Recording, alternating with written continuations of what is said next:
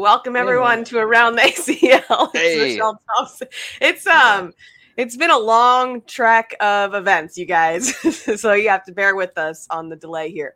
We're getting it together. Anyways, Michelle Thompson here with Trey Ryder and Anthony Ione, coming off of back to back. I don't even remember the last time we've stopped the events. This is my first Around the ACL in like 4 weeks. Because if you think about it, we didn't have one last week. And then Bernie filled in for me 2 weeks. I guess my third week. Yeah. I forgot how to do this. I don't even know what we're doing. Who are you guys? Who are these people?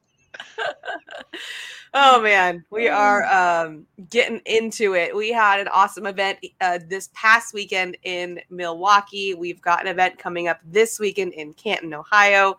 We had one of the most electric SuperHoles and shootouts that took place at Summerfest, which was a huge music festival. All sorts of fun stuff. Can't wait to get into it. But you guys recovering from the weekend? I'm recovered from the weekend. Milwaukee wasn't too bad.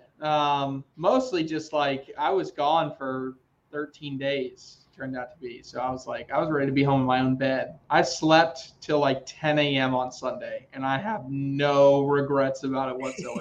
So it was, but no, it was incredible. I love the being alongside Summerfest. I'd never been to Summerfest, and it was cool just to kind of be on site there. Like it's pretty cool. Like I almost wish I had more time to kind of just hang out. I was ready to get home, but like, it's a really cool spot. It's got a good vibe. The food was good. Obviously good music. I mean, it was a place you want to hang out. Well, somebody did hang out, and it wasn't me, and it wasn't you. Meesh tried to get you to hang out. You ditched us. Technically, you ditched me. I turned around, you guys were all gone. You were okay with that because I didn't get a text of where are you. You were like, oh, here's my chance to slip out. Well, Anthony out till 2 a.m. Man, every night. Yeah, it was rough. Got to hang out with Stacy a little bit. Yeah, that was fun. That was like the late evening. But yeah, the Summerfest event was awesome. Like you were saying, the vibe was high. Going back to Nashville a couple years ago, that was kind of like, the baseline for me, or the top. This was kind of right there up there with it for me. Just kind of getting that traffic, around you, that vibe. You could hear some of the other concerts going on.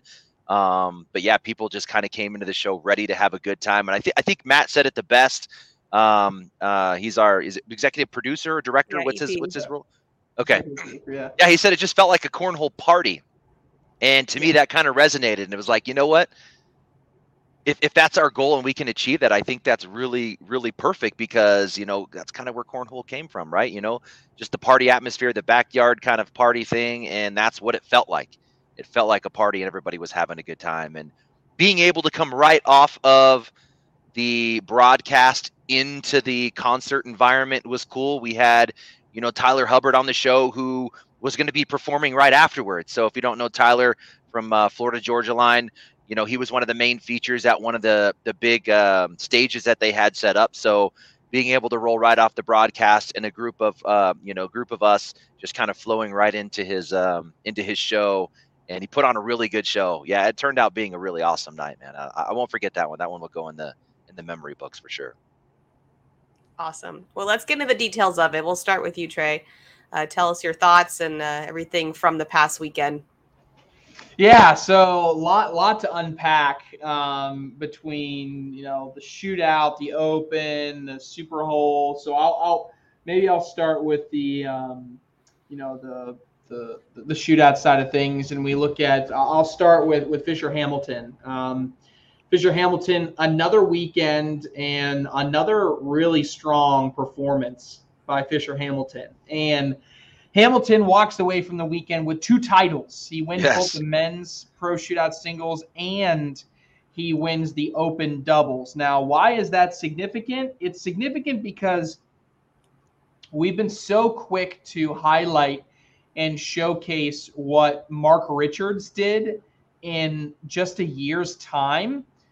And now we're extending that into 2 years. If you pause for a second and really think about it, Fisher Hamilton is kind of doing something similar on this end. Hamilton now has 7 ACL titles. 7, right? Wow. And about that, I tweeted this out and I threaded this out. Is that the new verb? Thread? I don't know what the past. Yeah, like Thread? yeah. I threaded that he's passed Cody Henderson, Jordan Kamba, Kyle Malone, Damon Dennis. Wow. Fisher Hamilton has legends. more titles than all of these guys, right? Now, is it a little bit skewed because we have 16 opens? There's more opportunities to win. Yes, right? We always have to factor that in, right?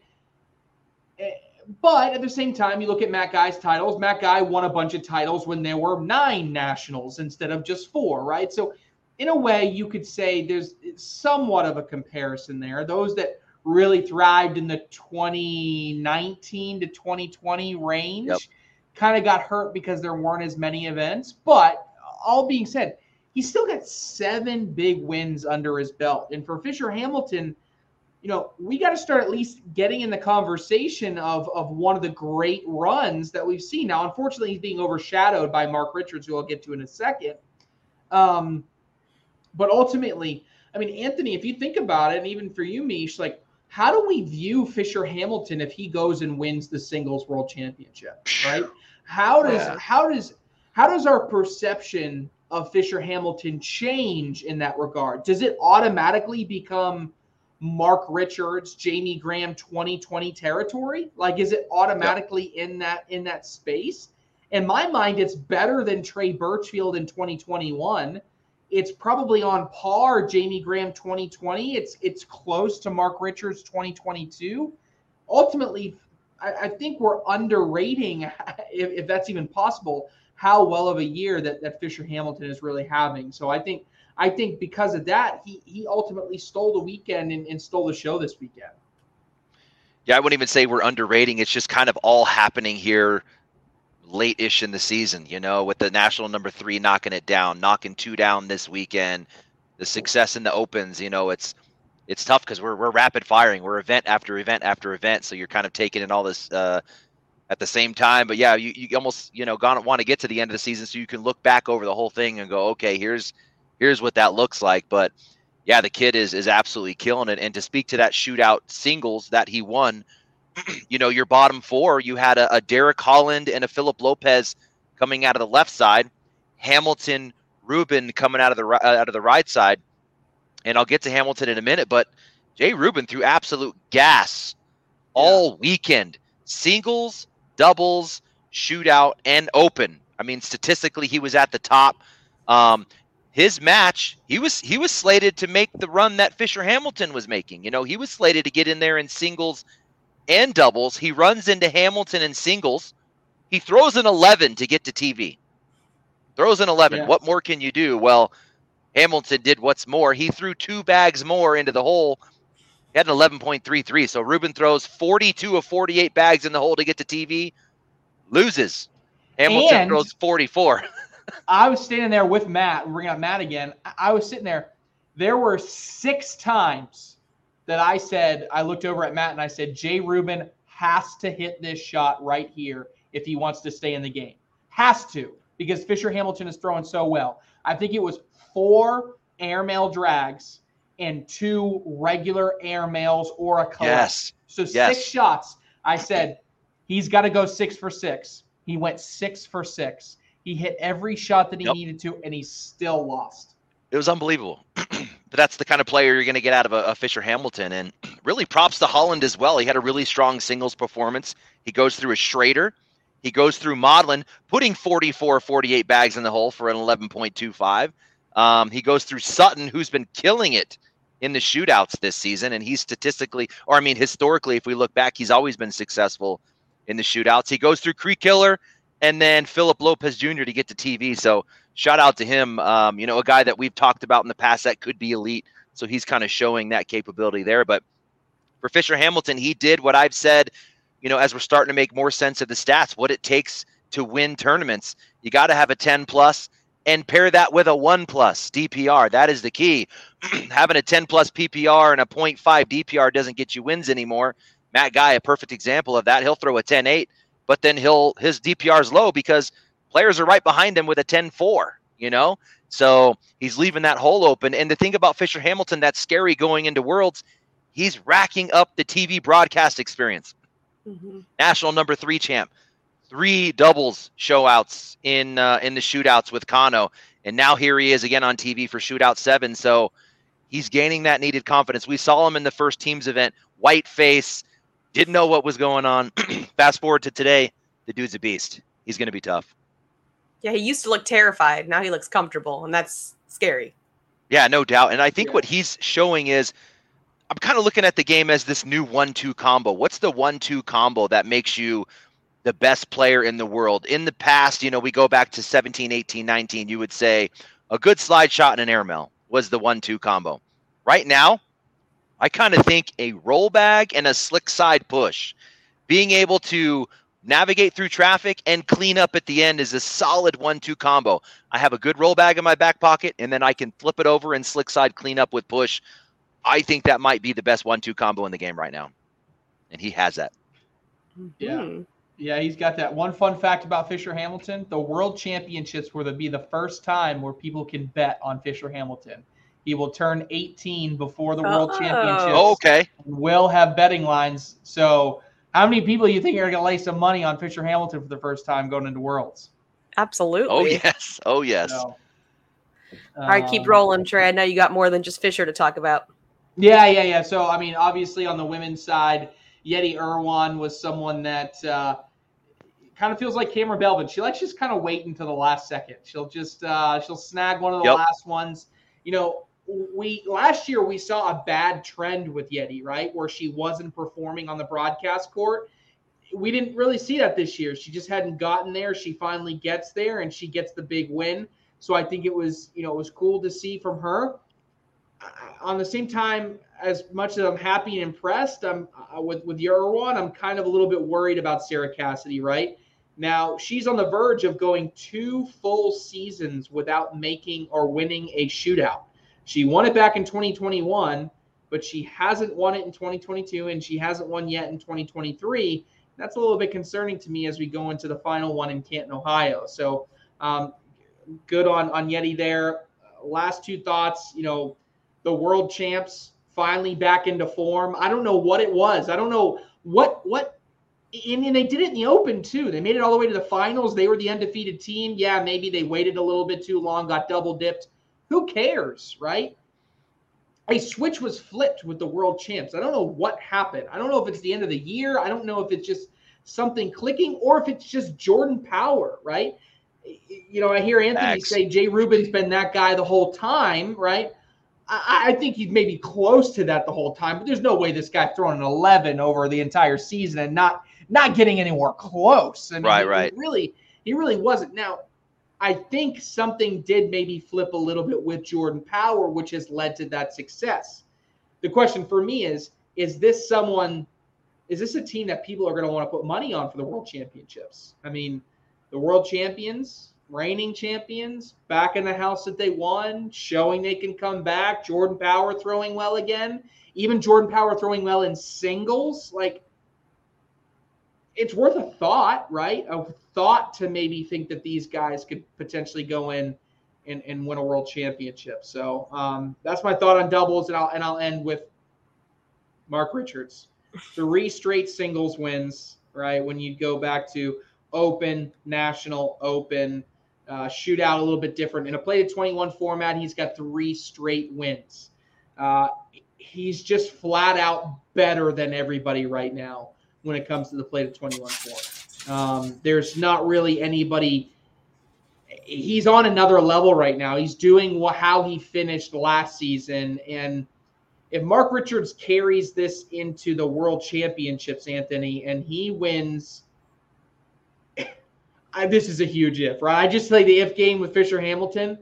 But how do we view Mark Richards if he wins another singles world championship in back-to-back years? He gets title number 16 and jumps into third all-time by himself on that title list. I mean, I don't know if you guys remember this, but we did a buy or sell at the very beginning of the season, and we said, he's not going to catch Matt Guy, but will Mark Richards catch Trey Birchfield this season in all-time titles? And we all went, he's doing really well, but Trey Birchfield's going to get a couple, right? He's going to win a couple. Guess what?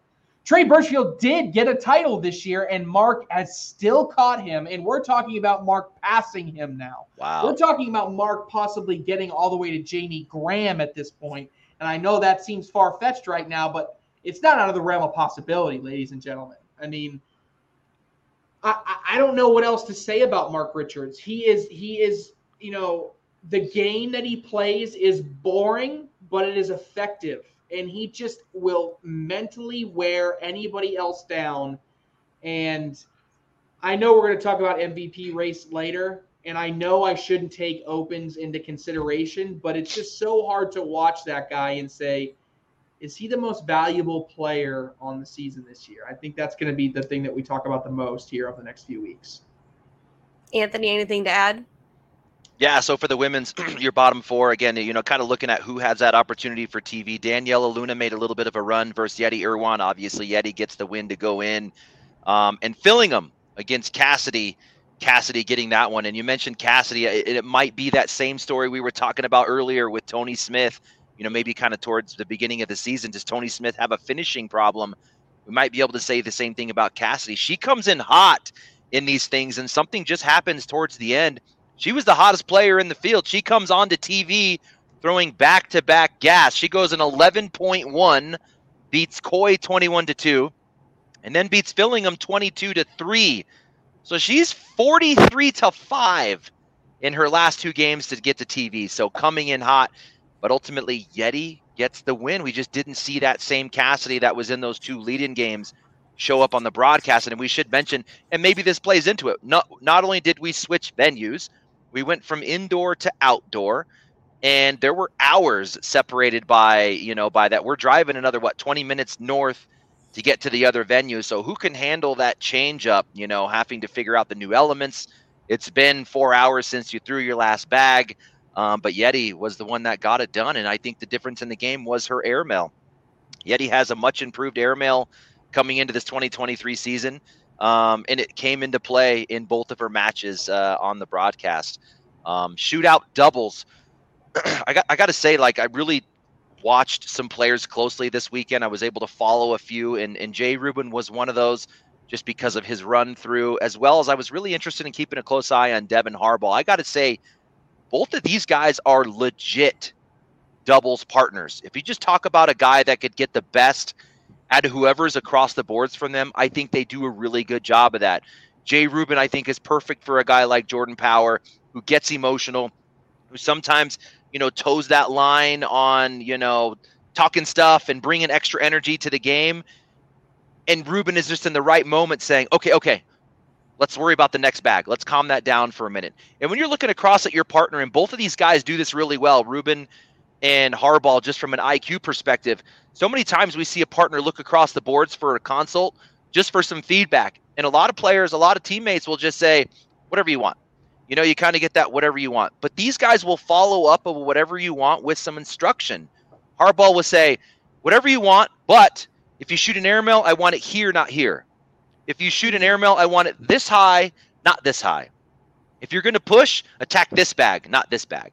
And that's what you get out of a Harbaugh and Rubin. And then when your player is down and they're not playing well, they always seem to be like, I got you coming back this way. I got you coming back this way. Hey, bags off the board. Finish off with a 9. Just finish off with a 9. We got this. So I was really impressed with them just as doubles partners in general. And it makes sense that they're so successful in those formats. But Jay Rubin, man, big boy carry. And Power's going to tell you all day, because he's a straight up dude, is a real dude. Rubin single-handedly won that doubles tournament for them. Let's just go to the broadcast. Not only did he throw gas all the way leading in, on the broadcast, Jay Rubin skunked Batson 10-0, 10-0, and they won 12-10. They won by 2 points. So that means Power was outscored 2 to 10, and that was kind of the theme throughout the whole event. Power had a minus 0.45 DPR on the day. That means in doubles, he was losing on average. But Jay Rubin was killing his side of the board. And it happens. We see it so time. Power came out the next day, and he makes it all the way to the end of his bracket, and he threw gas in the next day in singles. So there are moments when you're going to have these, these floor performances, and Jay Rubin just one of those partners where when his partner's flooring, he does a really good job at kind of pushing them through. There was a comment and it didn't come from anyone on the broadcast that lost. I'll say that because players could come away with excuses. There was a downhill from commentator left to right. So there was a downhill coming this way. So the players throwing, and as anyone knows, if you have a choice between throwing uphill and downhill, Meesh, what do you want to do? Up. You want to throw uphill. Yeah, I throw hard. Yes, downhill is the worst. Downhill is the worst. So those guys throwing downhill, and I'll give props to the guys that, Batson struggled. David Morse on the shootout struggled. Neither one of them said anything about having to throw downhill, but it was discussed later that downhill was rough, not by those guys. So they were dealing with those elements. So yeah, throwing up is definitely the way to go. You mentioned the Open, just a couple mentions in Opens, kind of like I see you. We've got this kid, Ryan Trader, out there, takes second in his bracket. He goes through a Schrader, 21 zip. He's up 14-0 on Tony Smith for the king seat match. He gets Jordan Power a little bit later to get to the king seat or to get to the championship match. Ultimately loses to Tony Smith 21-17, so he's right there in the final. Ryan Trader, I see you. Brady Foster takes fifth in his bracket, another young stud out of New York. Blaine Rozier. We talk about these players who, kind of keep showing up a little bit. Getty showing up. The Kufi keeps showing up in doubles. I think Blaine Rozier, another one of those guys. Third in bracket, going through all pros. He gets a Donald Cup. He goes through Justin Carpenter 21-0. Takes down Hoffman, Justin Stranger, and then he picks off each of the members of a top 10 doubles team. He gets Rawls, and then he gets Birchfield back-to-back. Stop playing. So Blaine Rozier, shout out to him. I see you, man. And then Frank Verona, another young stud out of New York. This dude actually surprised me a lot. He's got this kind of little hitch in his throw. So in my mind, I'm kind of, when I look at a guy like Alex Hicks against a Verona, for example, Alex Hicks' technique is so clean. It's so on point. Verona has this little bit of a hitch, but he's working through that. Check out these wins. Alec Ryan, 25 zip. He gets Matt Guy 21-2. Schermerhorn 21-0. Most people won't even know who Frank Verona is. And then takes the king seat over Hicks. So I see you, man. That guy threw elite level bags. He almost hit that mark I was talking about, a 10+, 1+. He was a 10+ in a 0.8. So there's that difference. If you can get from a 0.8 to a 1, I think he wins that bracket. And that's over 86 rounds. So that's pretty tough. I see you. But yeah, ultimately, Guy, this dude, did you see that? So we know a normal game is 17, 18 rounds. We all know that Guy is going to have a marathon match every single time. He's going to give everyone an open hole. I don't think I've seen this many rounds in one tournament. One tournament, the guy threw 223 rounds. Seriously. 223 rounds, and he maintains an 8.6, Trey. Or excuse me, a 10.86. Unbelievable. That's insane. Nobody else is, it just blows my mind. And he's got the stamina to be able to do that. People laugh when I say that sometimes, but if you think about it, how many other times can you do something 1,000 times in a day? Because if you think about it, you said 223 rounds. If you multiply that by essentially, and he was that 224 rounds just in the bracket? Just in the bracket. So if he went on to the playoff rounds, there's more. He did. So he threw over 1,000 bags in that tournament. That's unbelievable. But yeah, Richard's getting it done. I just wanted to kind of sum up his late surge. And I think he said it really well on one of the broadcasts because he's a basketball guy. He's a basketball-minded guy. He said he plays his best basketball at the end of the season, and that's exactly what he's doing. If you look at his last showings, the last shootout he played in, he won. The last two opens he played in, he won. And the last national he played in, he's won. So he's 4-0 in the last 4 singles events that he's been in. And if you look in doubles, Phil's a great player. I can't seem to get through to Phil. He's a pretty quiet guy. He kind of does his own thing, but I'd really like to get some direct feedback from him on how doubles are going. So now I'm just speaking about kind of what I see, not necessarily inside information. Phil's an elite level player, but if he was just here instead of here, just that little bit more, they go out to national number 1, take second in bracket. National number 2, they win their bracket 2nd overall. National number 4, they win their bracket 3rd overall. So if Philip Lopez was just here and not here, just that little bit more, we might be talking about Mark Richards with multiple doubles national championships, and then this run he's just had in singles, which would be outrageous. So Absolutely. That begs the question into going to next year, and we know it's coming. I think the pro division looks way different in the double side when we get into next year. There's all of these talks of doubles teams and mixings and matchings. I think top to bottom, anything is possible. Don't be surprised when you see how the season turns out next year. I can't wait to see what happens. All the conversations and the announcements. I am here for all of it. We do have to get into the SuperHole that also happened this past weekend and will be happening this coming weekend.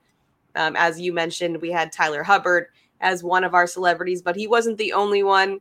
And I felt like all the celebrities brought it. So Trey, what do you think about the SuperHole? Yeah. Nikki Garcia was great. Obviously, Aaron Jones, Spice Adams, they were a lot of fun. But it was ultimately, I thought, kind of Dayton Weber stole the show. It was cool to see Dayton Weber, debut on TV and hit a 4-bagger. I was going crazy when he hit the 4-bagger. Ultimately lost in that game, but I thought it was a really special time for our sport. And he made SportsCenter top 10, which doesn't happen very often for us. So I thought that was really cool and really special. So I think Tyler Hubbard was a great sport. I mean, he brought him on backstage when he was performing later that night. I mean, I thought it was. I think you put it well, Michelle. I thought all the celebrities brought it, and they brought an energy, and they were having a great time. And I thought it was one of the most entertaining SuperHoles that we've had.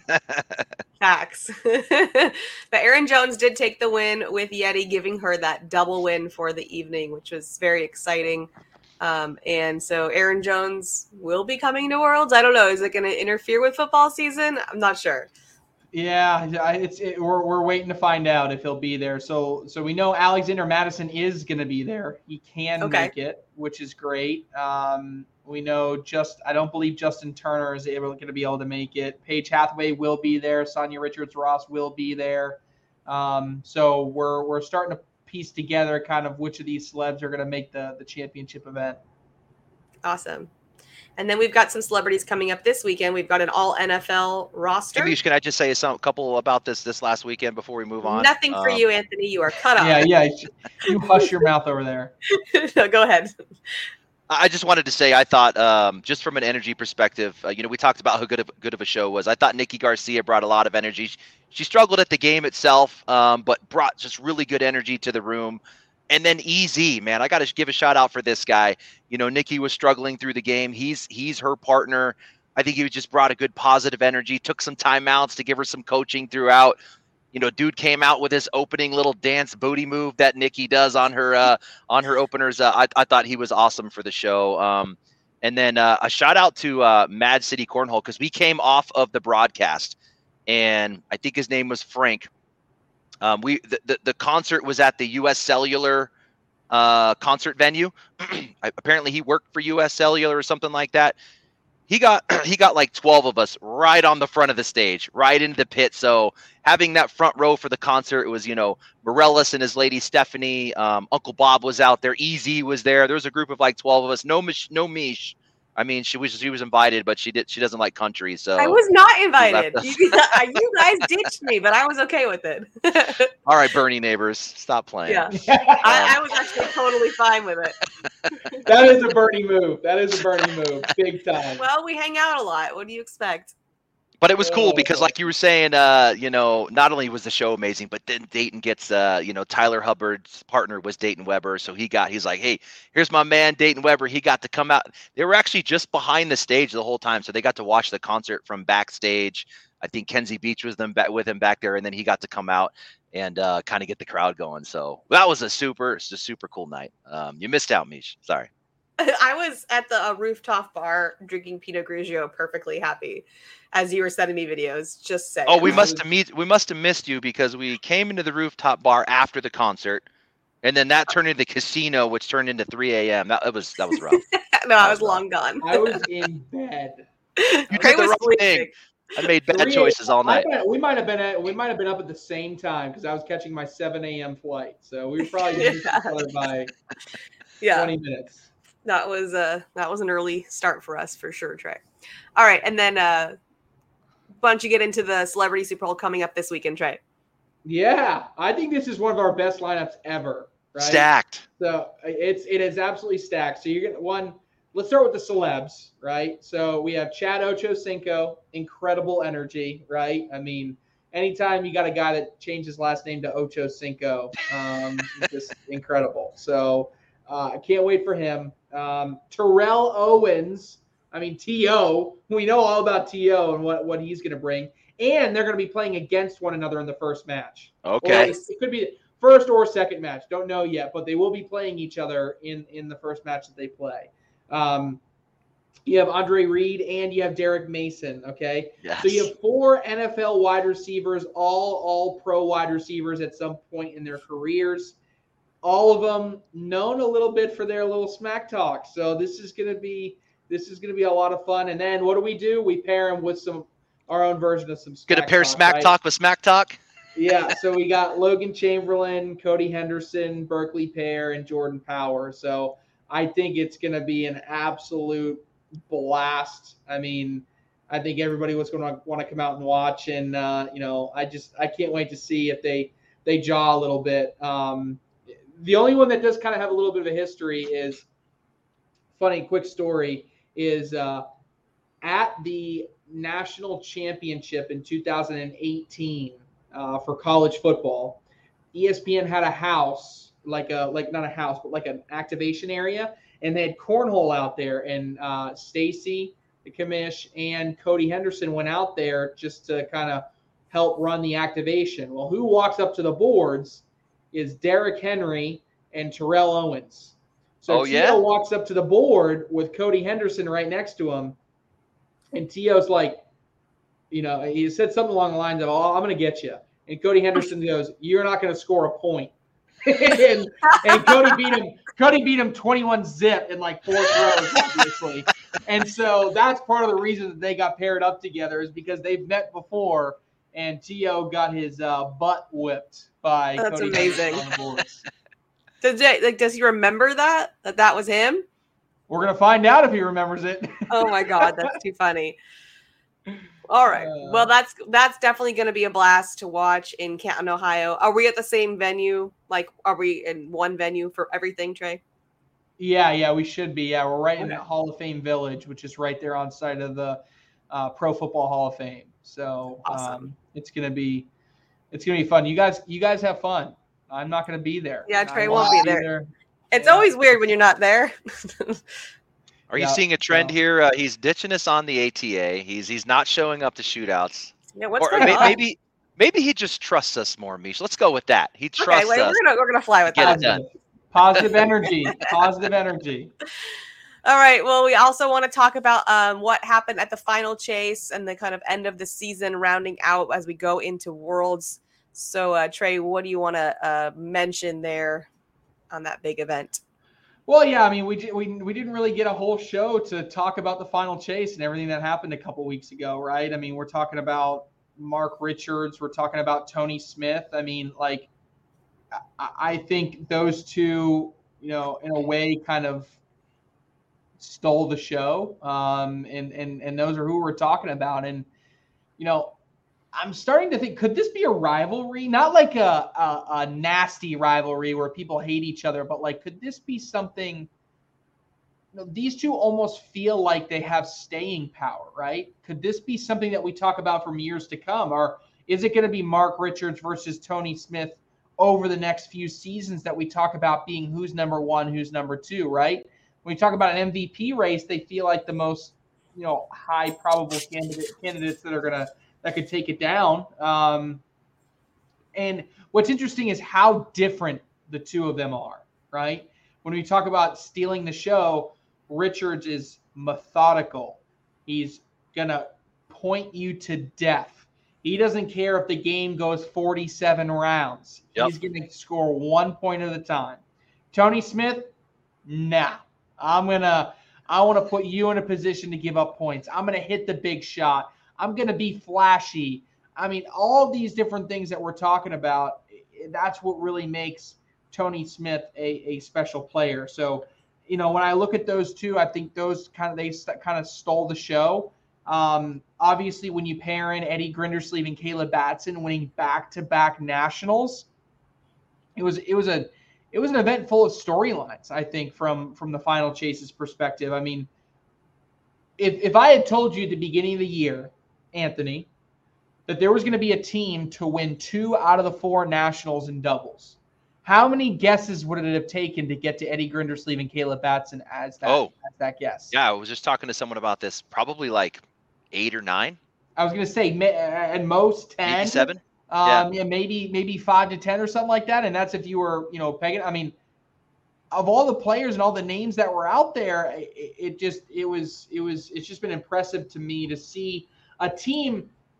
And they're not full of rookies, right? How many times do we see like a rookie once they get onto the scene, like they jump all the way to the top, right?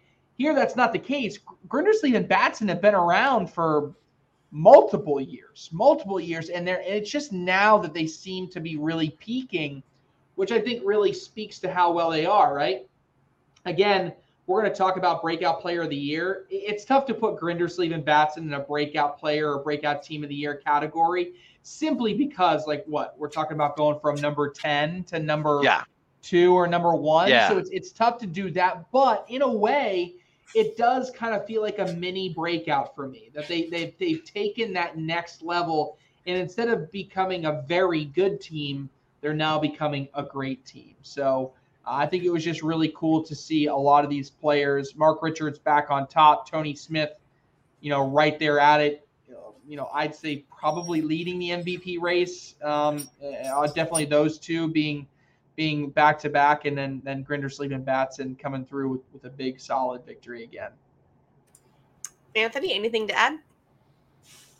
Yeah, just from the lead-ins. I mean, we saw Kyle Malone and a Jake Gore win their bracket. They didn't make the TV because we did only take 2 singles to the broadcast, but Kyle Malone came out hot out of the gate, right? I mean, you haven't forgot about this guy. I mean, I know it's so easy to kind of get in this recency bias, but I always just keep an open mind, especially what happened earlier in the season. We haven't seen much from Kyle Malone. One, because he already locked up his shootout win right out the gate.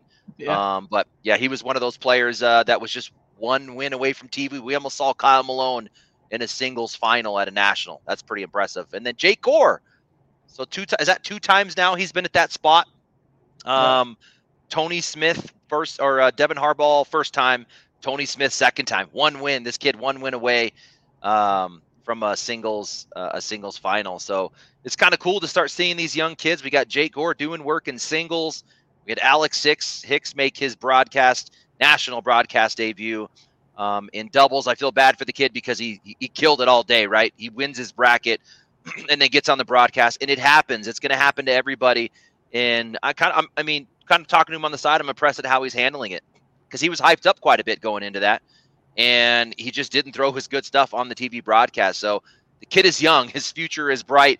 This is not going to be the last time we see Alex Hicks on a TV broadcast. So I think he's just looking to the next one, because we're going to see him again soon, which is good. But yeah, that match between Richards and Smith, minutes-wise, God, it was a long one. We went over, didn't we, Trey? I want to feel like that match was 40-plus minutes.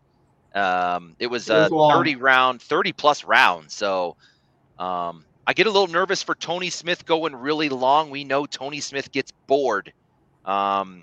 You know, does he start going for crazy shots just to end matches when it's round 37, 16 to 16, 18 to 18? Now, the only difference in that match was one bag. It was round 31 or 30 something. He throws his first bag in the dirt. It's 16 to 16.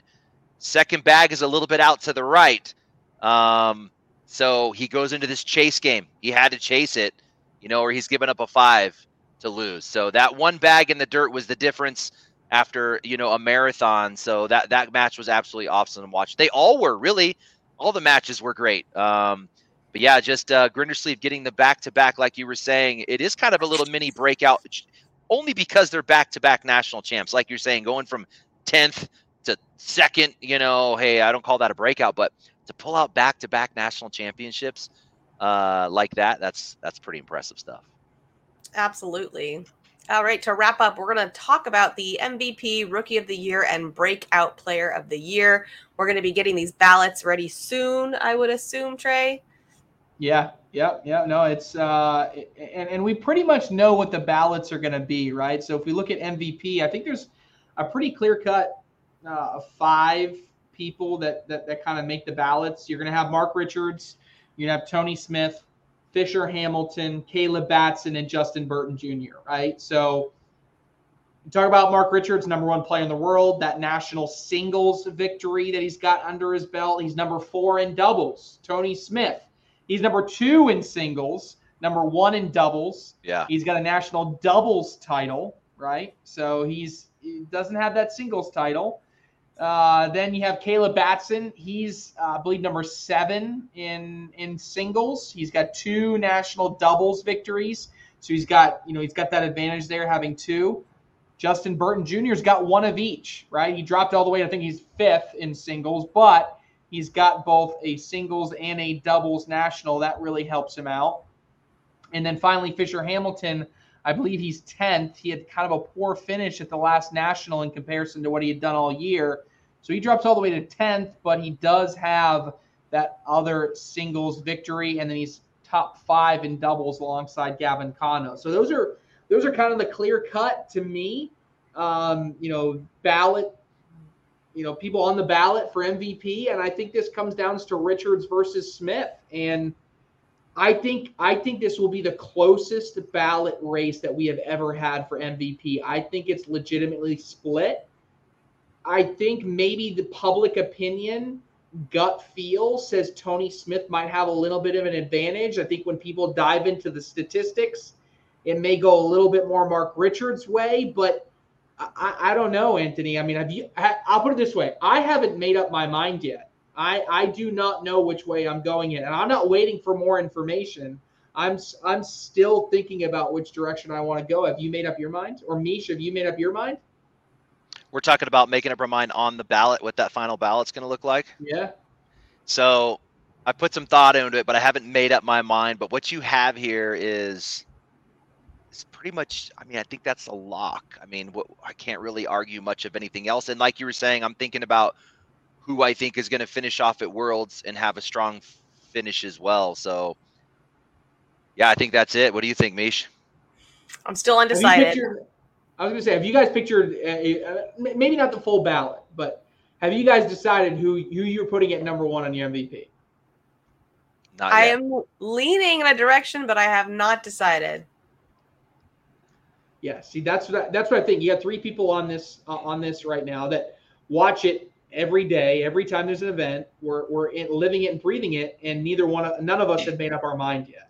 Yeah, right? though it's not. And It doesn't seem like a large gap between 1 and 2. You know, it seems so close, and I can't remember last season if I felt that way or not. It feels like a lifetime ago.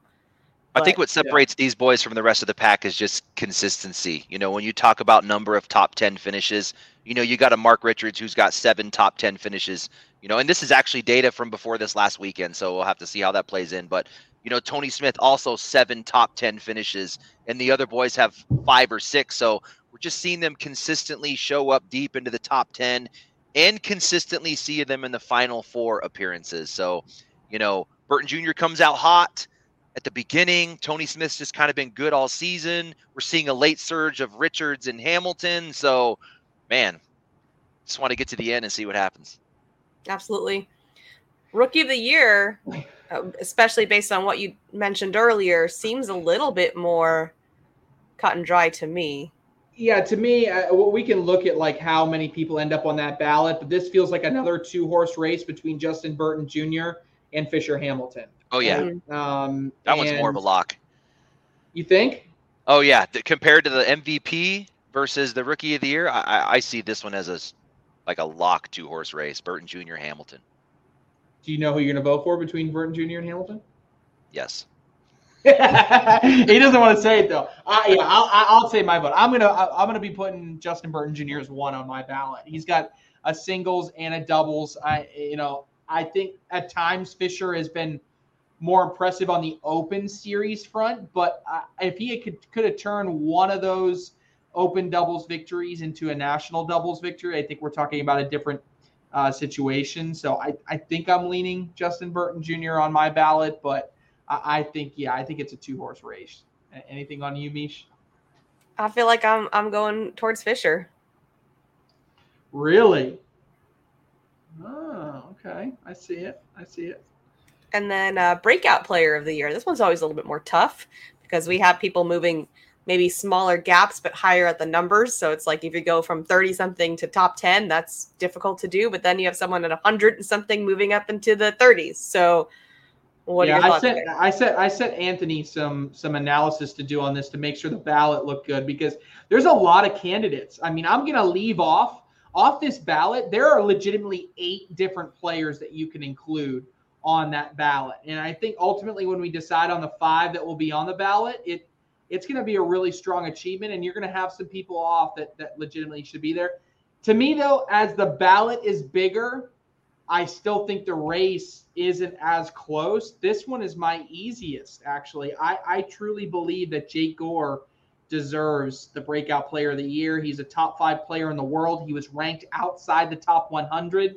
In doubles, he was fine last year. They had a really strong finish, but at the same time, you could argue he was being carried by his brother Jack. So this season to jump about 100 spots into the top 5, I don't think you can have anything as impressive of a jump as what we saw there. Yeah. So to me, it's an easier race, but ultimately one that is well deserved. Anthony, anything to add before we get into hot takes? Yeah, I think Gore is a lock on that one. That's tough. That what he's been able to do this season, after it was already great coming out of that earlier national. Then you get to this later national, and he makes another run in Detroit. He's just kind of locking up and solidifying a breakout player, and I see him continuing that at Worlds. So he's kind of a shoo-in, kind of a lock for me. Agreed. All right, Trey, you got a hot take? I do have a hot take, and I'm going crazy. I'm setting the storyline, okay? Okay. Our singles world championship final will be between Mark Richards and Tony Smith, a rematch in Detroit, and we get number 1 versus number 2 for all of the marbles in Rock Hill. Oh my God, I'll get my popcorn out, be ready to go. That would be I would have to agree with that hot take, so I don't know how hot it is. What you got, Anthony? Okay, my hot take is going to be a Worlds one as well. I think we're going to get a sweep in singles and doubles again. I think it's going to be, like a JBJ Chamberlain, a Smith Trzynski, a Richards Lopez, a Hamilton Kano, and there's actually a couple more I could throw in. I think whoever wins singles is going to pull out a win in doubles as well with their partner. Wow. Let's go. Wait, so you said again, but that's not what happened the last one. Well, we had JBJ and Chamberlain do it out of the gate at National 1, right? Oh, okay. So, I thought you meant last Worlds. Okay. Yeah. I'm tracking with you now. And it came close, right? If we went back to the last one, I think point. both Tony Smith and Richards both had a shot at it, right? Well, and Mark Richards at Worlds last year was 1 point away from doing it. Yep. Oh, yeah. Yes, you're right. And then he was, if we go back to last season, so at the last National, it almost National 4, Smith and Richards had a shot at it. It just seems like it's building up, like there's trends. And then, if you go out back to Worlds, good point, up 20-2. 1 point. 1 point away from a sweep. So, I think we get that at Worlds. I'm going with piggybacking off of Trey's. I'm just going to pick the winner. I think Mark Richards does lock down singles again to really show everybody, like we were talking about at the beginning of the season. Can he do it again? I think he can, and I think he will. Cold take. Come on. There's so many people that could win singles. That's not super cold. All right. That's all we got time for. We'll see you guys all next week as we get more into talking about Worlds. Thanks so much.